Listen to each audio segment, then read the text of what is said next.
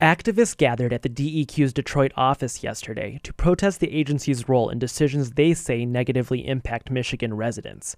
The group says granting permits for Marathon Oil's refinery expansion and a Southfield oil drilling project shows the DEQ prioritizes corporate profits over community health. Former Democratic state lawmaker Rashida Tlaib, now with Sugar Law, came with her two sons. She says she's concerned for their health. You hear about 1 of 5 children in Southwest Detroit having asthma.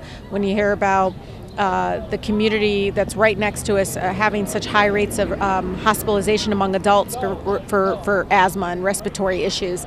And so there's a huge impact, and people need to know what this human impact is, and that's why we're here.